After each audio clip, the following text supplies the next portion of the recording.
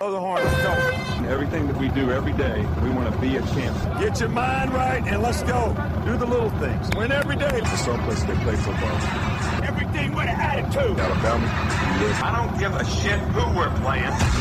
Dominate the guys we're playing against and make his ass quit. That's our framework. That's our MO with the team. Richardson breaks free on the sideline. End zone. This is a mauling, folks, a mauling. Fear the tide, honey badger. Hello and welcome to another edition of the Alabama Football Podcast. Tom is traveling, so you get Dave solo tonight. Less in-depth back and forth, probably a shorter episode, but more of my takes, what I saw against Alabama playing UTC on Saturday. So let's jump right in, no holds barred. Alabama's most lethargic performance since week 2's outing against Western Kentucky. That was kind of a sandwich game between USC and Ole Miss, so you can kind of understand the letdown here. This is week 11, so maybe you give a little bit of a pass there. Hard to call it a sandwich game with Mississippi State and Auburn, but certainly an opportunity to look ahead to Auburn. You know, I don't read too much into the bad performance. If you want to call it the worst performance of the year or the most lethargic performance, I'm not going to argue with you, but it was still 31-3. It's a 28-point outing, and so who rolls out a stinker that's a 28-point win? Well, I guess Alabama does.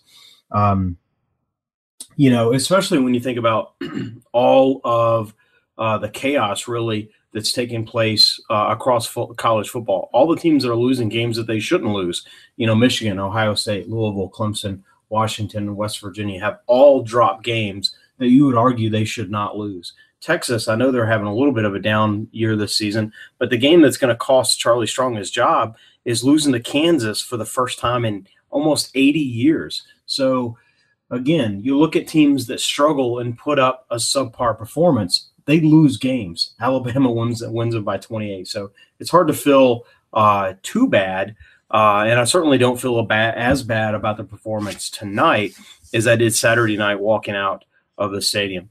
Let's jump into some of the things that we saw on offense and sort of break some of those down. For my money, it's hard to really pinpoint a cause for the lethargic play. You could there's sort of three prongs here that you could argue. You could go straight up, just the team not being into the game, and that's a fair point. Playing a UTC again with Auburn next week, with all the praise that's been heaped upon this team, it wouldn't be hard for them to think that they could just roll their helmets out there and put up a big win. Is it play calling and game planning? I probably have a little bit of a bone to pick with those two items, but hey, if the team is not take the line for example, if they're not out blocking and they're not out playing at sort of peak performance, then it doesn't matter what you call, you're going to struggle. So that's sort of a chicken or egg. And then let's talk about Jalen's performance. I love the kid. I absolutely love the kid. We're getting some feedback. Why are you guys sort of dumping on Jalen? I'm going to tell you, that's not me. I love the kid. I love his poise. I love what he brings to the table. I have not historically been a fan of running quarterbacks, but I get it. I get that is how the game is changing. That's how the game is evolving. And I get that that's how you play true 11-on-11 football when you have a quarterback who is a legitimate threat. So I'm not opposed to it as maybe Tom is or maybe as others are. I will say that we're not seeing the whole Jalen. We're seeing certainly his poise and his leadership and his moxie on the field. We're seeing his athleticism, but we're not seeing all that he can become. He's a little scattershot as a passer. He's probably good for a fumble per game. Those are things that his game will clean up. There were times Saturday where he looked a little out of sorts, and it's a team that maybe he shouldn't look out of sorts with. But again, it goes back to maybe lethargic play across the line. He seemed to have rushers in his grill all night long that were rushing his decisions. There were a couple of times where it looked like he wanted to unleash the ball down the field, but just didn't feel comfortable. So he's holding the ball. There were a couple instances where he held the ball maybe a little bit longer than he should. So I think that we're going to see him grow and develop. So, again, I'm not pinning this on Jalen. I just think we saw a little bit of him being a freshman on Saturday maybe more than we've seen in other games this season. And so that's kind of telling. Again, some of the play calling. This is a team where I would have guessed, especially when you watch the captains come out at the beginning, this is a team where you would expect us to just run out. This is like a Gene Stallings special. Alabama's just going to run the ball and sort of force feed the running game against a team that we're just going to out physical and outman. And we didn't do that. We did a lot of, stretching sideline to sideline, kind of the plays behind the line of scrimmage. I know Tom doesn't like those. I don't mind them, but you play an opponent like this, I think there is merit in just lining up and running the ball against them, and that we would have had a little more success doing that. Ardarius was missing, and so let's think about that as a potential cause. Ardarius Stewart, truly one of my favorite players, certainly on this team, has served as a little bit of a lightning rod for this team. And I think he's been something of a security blanket for Jalen. So, and that, to me, that was obvious very early in the season, very early against USC, where Ardarius has the opportunity to make those leaping catches going up for the ball and can be really, really aggressive. And that's something where Jalen can take a little bit of comfort. If I'm not spot on the money with my passing, Ardarius is going to bail me out. And Ardarius has missed time this season, but that was an injury. That was a known circumstance. The team knew, hey, we've got to rally around this missing player. We've got to support Jalen kind of through this process, if you will. This was sounds like maybe a conduct issue. Saban has been not really forthcoming, not that he should be, but he's sort of been a little cloak and dagger with what the issue is. But it sounds like it's not health. It's just something off the field, and that Ardarius, I suspect that he'll be back. But it's something that looked like a game-time decision. Ardarius dressed, had his helmet on the whole time on the sidelines, and he just never entered the game. And so you wonder if all of these sort of form a witch's brew. The team was a little bit tired, a little bit lethargic. The play calling probably could have been a little more aggressive, a little more physical. That impacted, I think, Jalen's performance a little bit at times during this game. Ardarius being out there, maybe on short notice, or not being out there, and maybe that being on short notice, which cast players into different roles or different lights with limited or lesser prep time. All of that, I think, is sort of a witch's brew of what we saw on Saturday against the Mocs. Another thing that really kind of stood out to me was the rotation at the running back. Damian Harris had 13 carries for 99 and a touchdown. And Jacobs only 5 for 17. Jalen had probably, I might say more carries than I felt really comfortable with. There were a couple of times they looked like design runs, and I would have liked to have seen us do something different with the ball. Maybe ones or twosies, maybe kind of 3 or 4. That's not heaping on angst there, but a little bit of thought process where maybe he could have had a fewer carries. And there were a couple times where he seemed a little flummoxed in the pocket. And again, I think that was protection up front that broke down, that he didn't feel comfortable pulling the trigger on some passes, and so he went to run. So again, I think there's a combo of factors at work there. What's interesting to me, what it felt like to me, is that we went with a really shallow bench, or the Tide went with a really shallow bench at the running back. Damian and Jacobs, Bo didn't play, probably could have played. And I read a couple articles where Bo was cleared to play and actually asked to play, but Saban held him out. He's got a little bit of a knee sprain that may hurt some of his lateral movement, and coach just wants to make sure he's healthy for the next 2 games, big games coming up with Auburn and then the SEC championship. And so that starts to make a lot of sense. What's interesting to me is what it starts to sound like, what it starts to feel like is, hey, we gave Damian 13 carries instead of maybe 25. We gave Jacobs, 5 carries instead of maybe 12 or 15. Some of that was time of possession. The Tide didn't possess the ball a lot. Some of that was the limited number of plays. But, we had a lot of 3 and outs too. And I think if we had pounded the ball on the ground, then some of that starts to come back, come back to the Tide, more plays, more time of possession. And so for my money, it felt like that we were trying to preserve. We knew that we had a shallow bench at running back. B.J. Emmons is already out. Scarborough, we knew that we wanted to hold him out. So that gives you essentially two scholarship running backs, or at least sort of top shelf running backs. There's other guys, but those are the primary two. And so it felt like, hey, let's limit carries at the running back position because we know we have a shallow bench. And so what's interesting is, 13 carries to Damian, 5 carries to Josh, 16 carries to Jalen. And so are we running Jalen to preserve carries at the running back position? And if that's what you're doing, then I think your head's twisted a little bit, because we've got 2 running backs. And we got 1 quarterback. So not sure I buy in to that philosophy. I'm not exactly sure that's what we were doing. And again, it's always hard to tell with Jalen's run numbers, because how many of those are pure straight up runs? How many of those are RPOs where he's reading the play correct and his option is to run? And then how many of those are, flustered or pressure in the pocket that forces him out versus a pure, Jalen, we're running the ball on this play with you. So again, something to watch there. And I know we've been watching that most of the season, and we'll continue to, but that's a little bit interesting. I'd like to get sort of full strength back at running back position. I don't know if we do this season with B.J. Emmons being out, but maybe for the postseason we get him back. But I'd like to see Bo back. I'd like to see Bo get some more carries. I'd like to see Jacobs get some more carries. He had flash in sort of midseason where he just looked brilliant, and I'd like to see him get some more reps. This is a game against UTC where I would have liked to have seen him get 20 carries, 25 carries, and really just sort of blow it out, and he could have had a 150-yard day. I just think he's really dynamic carrying the ball.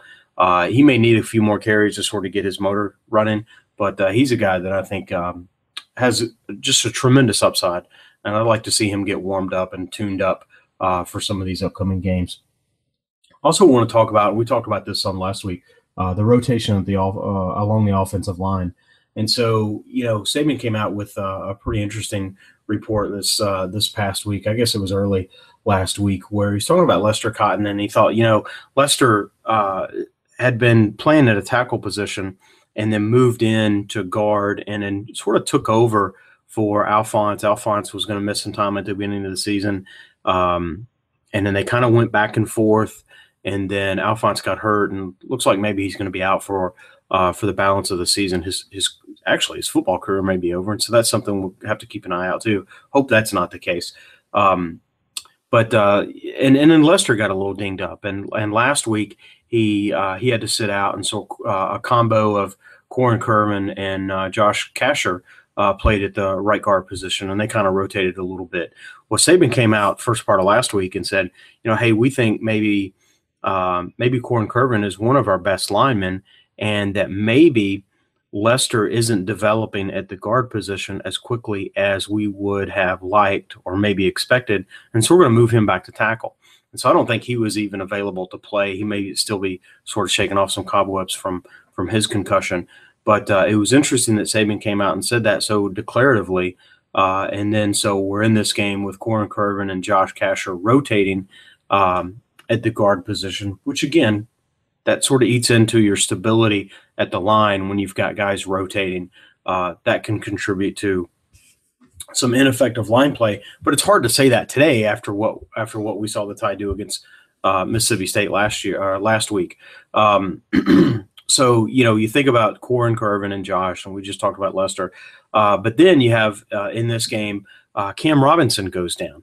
And, he's we talk about him being good for a false start, every game, and he's missed some blocks. And we kind of get onto him a little bit, but he's still the best lineman that Alabama fields.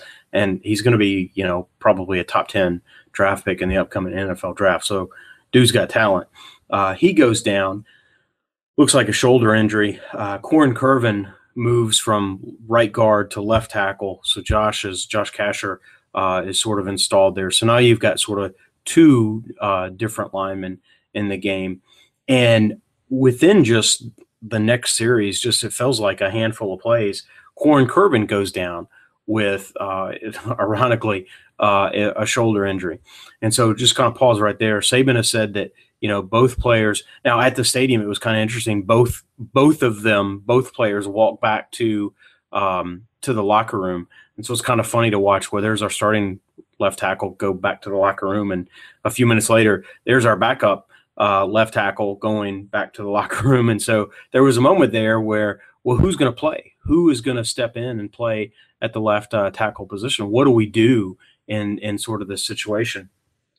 And and then they announce over the intercom that, player, and I forget the numbers, but essentially Brandon Green, a tight end, has a number in the 80s, 83, I think, is gonna change jersey numbers and wear 58, and so that's him moving from a tight end to more to an interior lineman position. And what I thought I saw at first, and so my eyes, I may have been deceived a little bit. What I thought I saw at first was Brandon Green at the left tackle position. On the next series, I watched it a little more closely, and it was Brandon Green at the right tackle, and it was Jonah Williams that had moved over. So I don't know. I should go back and sort of watch the DVR of the game, but I don't know if Brandon Green actually did play left tackle or if he came in at right and we moved Jonah over. I know that was the case in the second series. I can't definitively speak for the first series.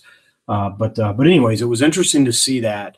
And then I think I left the game almost with a sort of a pit in my stomach wondering, how are those guys going to be? How are they going to be okay to come back? I was glad that it was the upper body. It wasn't lower body. It wasn't a knee or ankle or something that would affect their mobility. I'm talking specifically Corin and Cam at a tackle, at a blocking position. But still, you've got to use your arms and you've got to use your shoulders to block. The way it was reported, to me, made it sound like maybe it was a stinger. I don't know. I don't know that to be true, but it does sound like they're going to be back, and that's good. I know we've seen Cam play with significant injury. I think it was maybe last year, maybe it was 2 years ago. I can't remember now, but he played, I think, with a sprained knee against LSU after just sitting out 1 week, and actually acquitted himself pretty well. I think he has a high pain tolerance, and he's got a lot of personal pride in wanting to be on the field. So I expect Cam to be out there, and then we'll sort of sort out the left guard position. But I suspect Corin will be back as well, and probably rotating with Casher just like he has the last couple of weeks. So we'll kind of see how that plays out.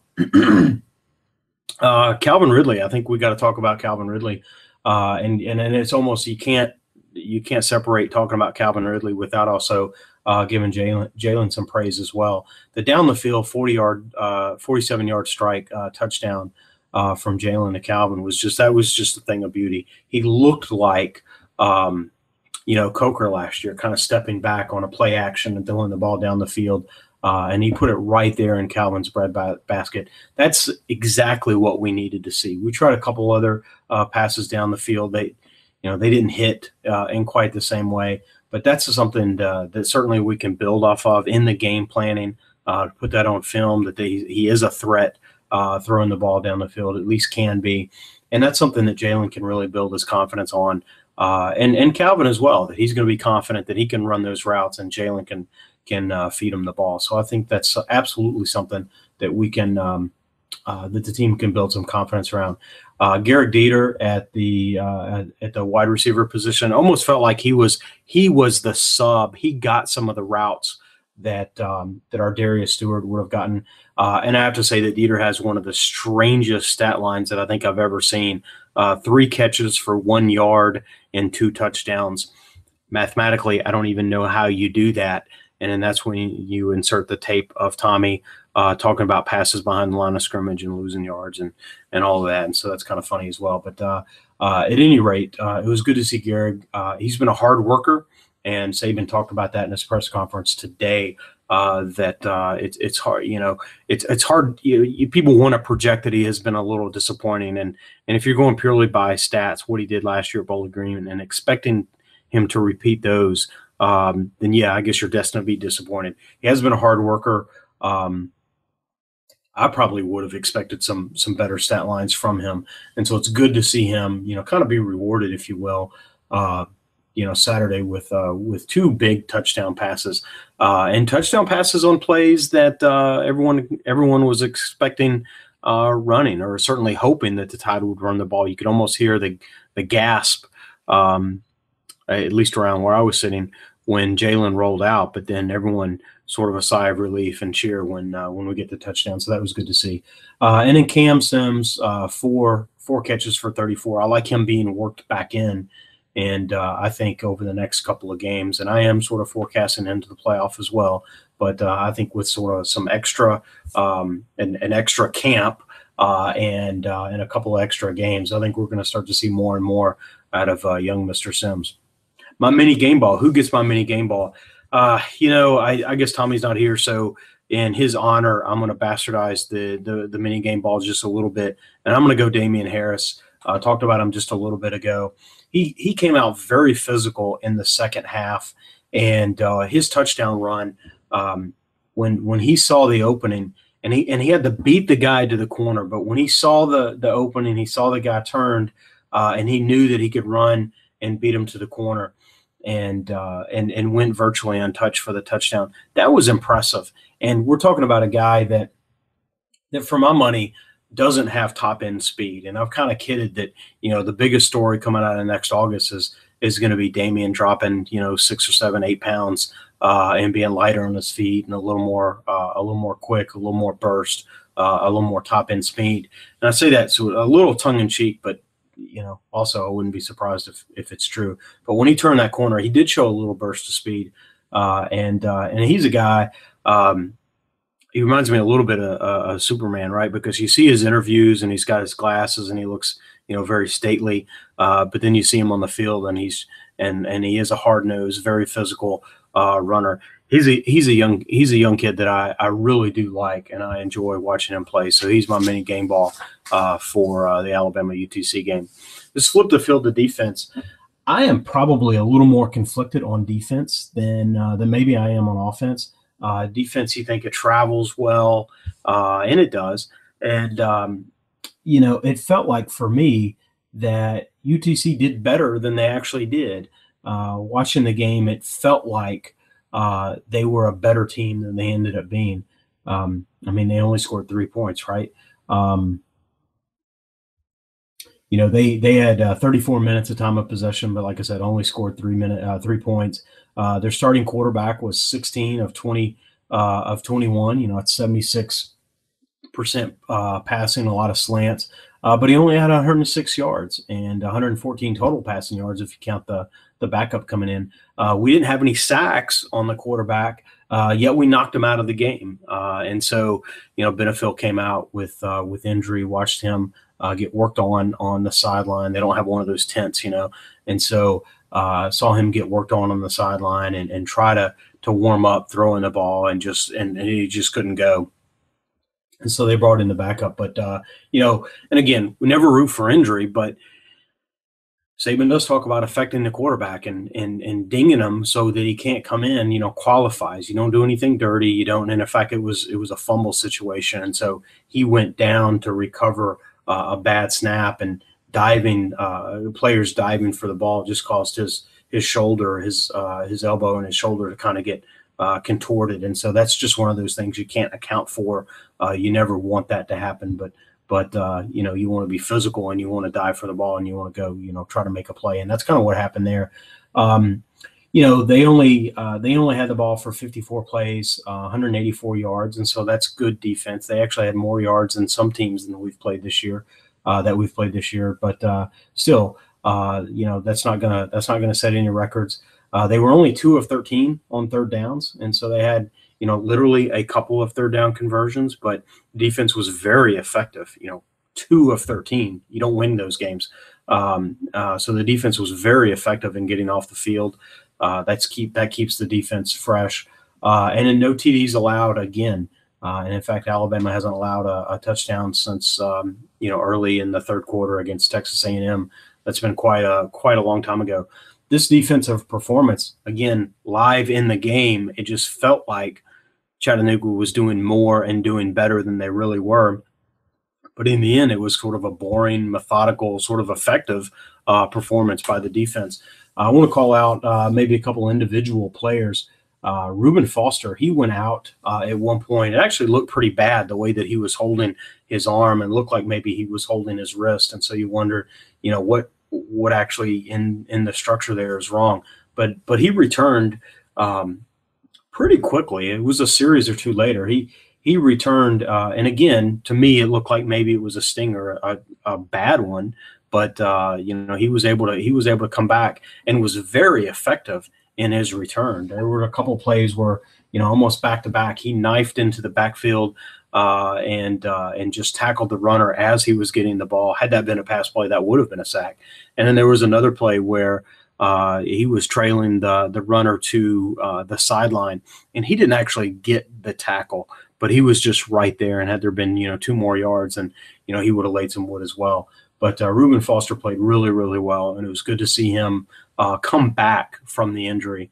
And hopefully he'll be able to stay healthy for the next couple of weeks. Someone alluded in an interview that he is playing with some things and overcoming some things. So I'm hoping that, we'll get through Auburn, we'll get the SEC championship game, and then he'll have an opportunity to get fully healthy for the postseason.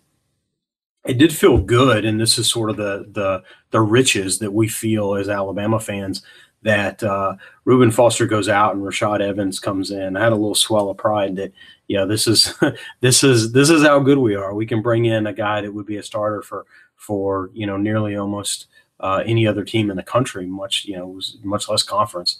Rashad Evans is that talented, and he's able to step in for Reuben Foster. And as much as I was proud and happy to see Reuben Foster come back, I feel every bit of confidence that Rashad Evans could play in that position, and that even a Keith Holcomb can come in. Now that's another sort of step of drop down, but that Keith Holcomb can come in and sub for a Rashad Evans over the course of a game, and I would feel confident in seeing that happen. Plus Holcomb, damn, he just looks good in his uniform. He just looks like a football player, and so it's fun to see him out there making plays. Ronnie Harrison, this is a sophomore that just gets better every week, and I can't say that with enough emphasis. He seems more and more comfortable out there, and just every week he's just better and better at making plays, and so he's certainly fun to watch. I would say, and I would call him a headhunter out there, and I mean that in like the old school football sense, rather than sort of the PC, today's sort of media world where that would be viewed negatively. He's not out striking people in the head literally and getting ejected from games in that sense. He's just out there laying wood and making people pay for trying to advance the ball. So Ronnie Harrison, he's a favorite, and he's going to be a player that I just encourage you to continue to watch. Tony Brown, I want to pick on him just a little bit. He was out of position a couple times very early in the game. In fact, I think the longest strike that UTC had was a play where Tony got a little out of position, and so he was promptly called over to the sideline, and then he was put back into the game, and he played pretty well. I think the most of the rest of the day. I think that's something that he'll work on. I think Tony Brown has a lot of athleticism. He certainly has a lot of want to, so I think he'll pick up on that. But that's certainly something that happened, and we need to get that out of his game, and reps and film study, and those types of things will cause that to happen. Every time I see a player kind of get burned, and then I think they have the opportunity to sort of overcome that. It just reminds me of D. Milliner, his freshman year. I think he was making one of his first starts, and he just got lit up. I think it was against Arkansas, and lit up for like a 70-something yard touchdown. And I think that's the only time that ever happened in his career. He was able to come back and sort of learn from that and build from that. And so I'm hoping, Tony has a similar experience. I'm going to go mini game ball on defense, and I'm going to go Sean Dion Hamilton, 5 tackles. He's a guy that will perpetually be underrated given the other guys on the Alabama defense, but he's always sticking his head in there. He's always making a tackle. And it's almost like there's not enough opportunities for him to have a breakout day. But he's a guy that is sort of a workman player within the defense. Seems to always be in the right place. There were a couple times he was even shifted out in coverage, and even when we had a nickel package, he would line up on one of the receivers. And so that demonstrates his versatility and certainly the confidence that the coaching staff has in him. So Shaun Dion Hamilton, he's a guy that if he played for another team, everyone in the conference would know his name because he would be the star of that defense. Think if he played, I'd pick a team, Mississippi State, he would be the star of Mississippi State's defense. He would be the guy that Saban gets up there and says, we've got to watch out for this Shaun Dion Hamilton because he can get you. He can get you anywhere on the field. Well, he's just one of the guys on the Alabama defense, whereas on another team, he would be an all-star caliber team, and everyone in the conference would know about him. And he'd have a little bit of a national reputation because he would just be that good of a guy on another team. So anyways, SDH is my man. Special tems. I got a mixed bag on special teams. JK did what he does. I think he was snubbed by the Ray Guy Award Committee last week, ironically, because I don't know that they came out and officially said this, but kind of looking at the metrics, it looked like that he did not have enough reps to qualify for consideration on the award, which is ironic, right? That he plays for a team that is so good and that JK is part of the reason that the team is so good. And so some of the other punters that I won't be able to quote exact numbers. I think JK had, 30 something punts. And there were other punters that, they were in the 60s. And so you just think for a minute and you think, wow, 30 more punts. That's a lot. I mean, it wasn't quite twice, but it was 30 more punts. And so you think that's 3 more punts a game. That's 3 more possessions that sort of fall off the script. Those are scoring opportunities that you're getting that, and so you think, well, that's how Alabama's winning because they've got 30, fewer punts than, the team with the next best punter. So to me, that's kind of funny, but definitely, I think he got snubbed for the Ray Guy Award. But his performance against UTC, ironically, is a line that almost by itself should win him the Ray Guy Award. So the week that he gets snubbed for not having enough punts, the irony of irony, he has 6 punts, and he has an average of 49 yards, a long of 56. He has 4 inside the 20, 1 touchback, and 3 that are 50 plus. I mean, that's a punting stat line that is pretty darn impressive. And so JK does what JK does, and it's just so darn impressive to get to see him do that. Trayvon Diggs returning. I am not loving him as a returner, and I just have to say that. I like to see him with the ball in the open field. I love to see him, or I would love to see more and more of him as a receiver. But he just appears uncomfortable fielding punts, especially when the ball gets on the ground. It's almost like he lets the ball hit, and then there's some concern about fielding it as opposed to maybe just stepping right up under it. I don't know what it is. It just, to me, from my seat, 49 rows up, he just appears uncomfortable. So we'll have to see kind of how that develops and how that how he improves there. But I'd say without a shadow of the doubt, that we're missing some Eddie Jackson there at the punt return. The kicking game, and here's just where I'm going to scratch my head. I probably looked at 50 different articles trying to find someone asking about this, someone writing about this, and I could not find Boo, which is really surprising, right? Because it was one of the big storylines of the UTC game.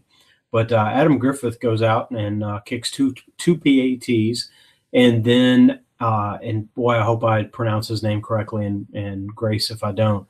But Adam Papanastos, he's actually a transfer punter from Ole Miss. He had 2 PATs. What's interesting is that when Andy came in, to kick PATs after Adam. Adam Griffith was one PTA away from setting away from setting the record, and so it's almost right when he gets to the record, we bring in the other guy, which makes me wonder if Adam was injured in some way.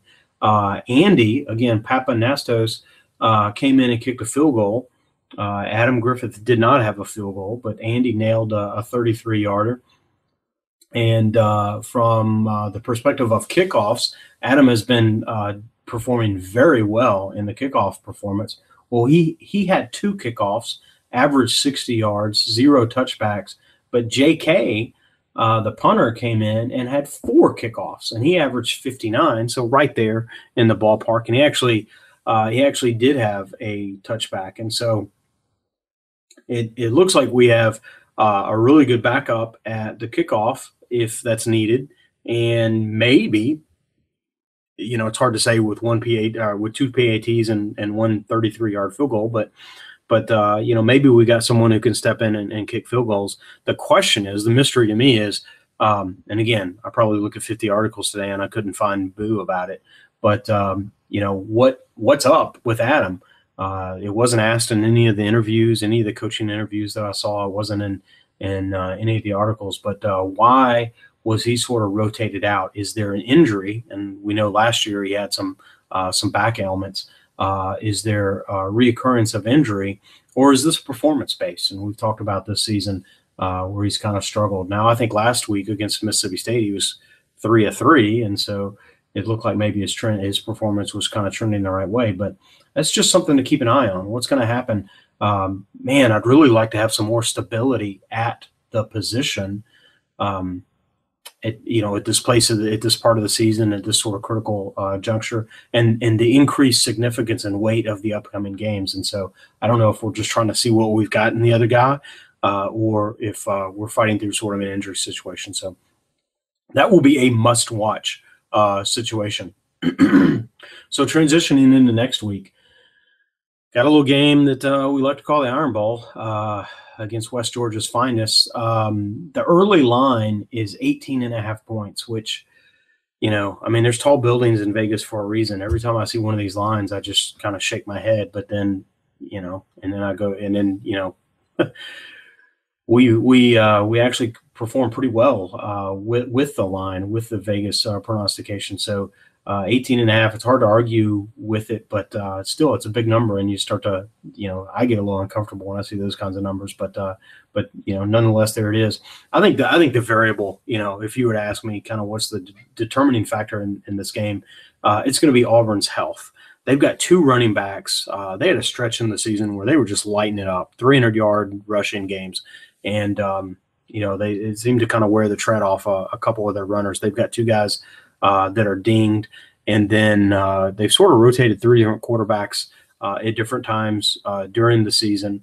I love Ryan Anderson in the interview today. He was asked about, how do you prepare for 3 quarterbacks? And he said, well, I don't worry about it. They can only play one at a time, and he's either only going to run or pass. So he just sort of distilled it down. Look, if I take care of what I need to take care of, it doesn't matter who they have back there. And so I like that focused approach, and I liked his answer, just kind of breaking it down in that way. But there is a reality that Sean White has been their best quarterback today, or this season rather, and he has been dinged up.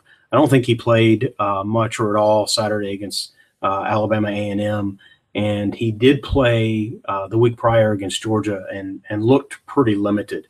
And so that will be interesting. I think that'll be sort of the tail of the tape. If their running backs are dinged, what level of ding, and then Sean White with his shoulder. And a shoulder is sort of an injury that if he's not truly 100%, he can come out and get sacked and really sort of revert back to or re-inflame that injury. And so that's something to kind of keep an eye on. And so I know some of our defensive linemen, if he's out there, they're always going to want to get after the quarterback. Might have a little more motivation to see if we can't knock out their quarterback. So we'll see. I'm going to pick probably 2 scores. If they are healthy, if they come with full health in this game, and I know I probably get some pushback from some of you guys, but if they come full healthy, then this is probably a 24 to 14 type game. I see them being able to move the ball. I see them being able to be balanced. Again, if these guys are healthy, with the run and the pass, and their defense is truly an outstanding defense. And so I think we would wear down their defense, but I do think they would be balanced enough to score some points. So I would see that more as a 24 to 14 type game. Now, if they're not fully healthy, and maybe they just get one of those running backs and he's not fully 100%, and Sean White maybe comes out, but he's not 100%, or maybe he gets sort of knocked out of the game, then their offense will not be as proficient in holding the ball and possessing and driving the ball, which will give us the opportunity. So they'll be less effective offensively. Then that will give us more possessions on offense, which I think would further sort of wear out their defense. And so if they're not healthy, it's really not a game, and I think it's more of a 37-6 type game. So the health of the Auburn players is really the single thing that I would encourage you to keep an eye on and see how that plays out. And just another sort of little nugget that I'll throw out there is, Auburn struggled mightily against Georgia a couple of weeks ago, and again, part of that was injured players, and so they've had this time to maybe potentially get healthy, but they struggled to the tune of just being atrocious. I think they had all of 12 yards in the second half. We can double check that stat, but it was an embarrassingly low number. And all of their possessions in the second half ended in a punt, which again, that is, 0 for the second half. And so what in particularly stands out to me is that's a Kirby Smart defense, at least in scheme, right? And so a Kirby Smart schemed defense is going to be, guess what? Pretty similar to a Nick Saban scheme defense. The only difference is the Alabama version is going to be more talented than what currently Georgia fields. And so I think there's a lot of things that Alabama would have been able to, the coaching staff would have been able to observe watching that Georgia film and how the Tide will line up similarly or differently than how the Bulldogs did, knowing that there's going to be some overlap in philosophy. So I think that's something to watch out for too. Again, 24 to 14, if they're fully healthy, I think it'd be hard pressed to say that they're going to be fully healthy, but if they were, and then if they're not, I think it's 37 to 6. And so maybe there's something sort of in the balance there if they get some of the guys back, but not all. But we'll kind of see how that plays out. Yeah, I think definitely looking forward to that game, and then the opportunity to play Florida again in the SEC championship. We'll come back after the Auburn game and after we break that down, and we'll talk about the SEC championship game. I've got I'm going to switch gears a little bit, and I just want to triple hats off to fans really giving us some positive feedback on iTunes. Tom and I are just guys, right? I mean, we went to Alabama together. We were have been friends since college, and we just love talking football. And one day we said, hey, let's just do this on a podcast, because we haven't found a podcast out there that really talks good Alabama football. And so it is very flattering and humbling and encouraging when we get positive feedback from the listeners. And so we just want to call out a couple of folks that are calling us out, and so we really appreciate it. Frank, I swear this is his call name, but it's Frank Effin Rizzo, like literally it's FN. But fantastic commentary. I've always been a big Bama fan, but in recent years I've spent more time trying to learn the details. You don't get much watching ESPN. I stumbled across this podcast, and it's literally one of the highlights of my week during football season. I look at the game in a different way now because of the insights these guys provide. Keep up the good work. Well, thanks, Frank. We certainly appreciate that. Trio of Doom. I love that. Trio of Doom. He gives us 4 stars. That could be a she, so he or she. Bama's best inside stuff. That's awesome. Great commentary. I've been listening to these guys for about 3 or 4 years. They are dead on, and they were dead on in the aftermath of the 2013 Iron Bowl. Sometimes you would want these guys to make decisions for the team in certain areas. That's pretty cool. I like that. However, they are still not sold on the mobile quarterback, even though college football quarterbacks have been mobile since the 40s. It doesn't matter, guys, when Saban's defenses are always ranked in the top 4. Defense wins championships. That is awesome. I agree with him. I feel like so he gave us 4 stars, which is awesome. We appreciate that. I'm going to pin that one sort of minus star on Tom, because Tom's a little more anti the mobile quarterback than I am. But I respect what Trio has for us here. And then this is Dr. Jay Joyner, essential listening for the Crimson Tide fans, and he gives us a 5-star review. And I like his kind of breakdown here. We need to have him on because he's breaking down the show like we hope that we're breaking down Alabama football. But he says, I've been listening to Tom and Dave's take on the Tide since early 2015 season and never miss an episode. The back and forth banter between two friends who are longtime fans of the team is entertaining and insightful. The show typically comes out on Thursdays, providing, we're a little late sometimes, but typically comes out on Thursdays, providing both an in-depth review of the previous Saturday's game and a look into next week's action.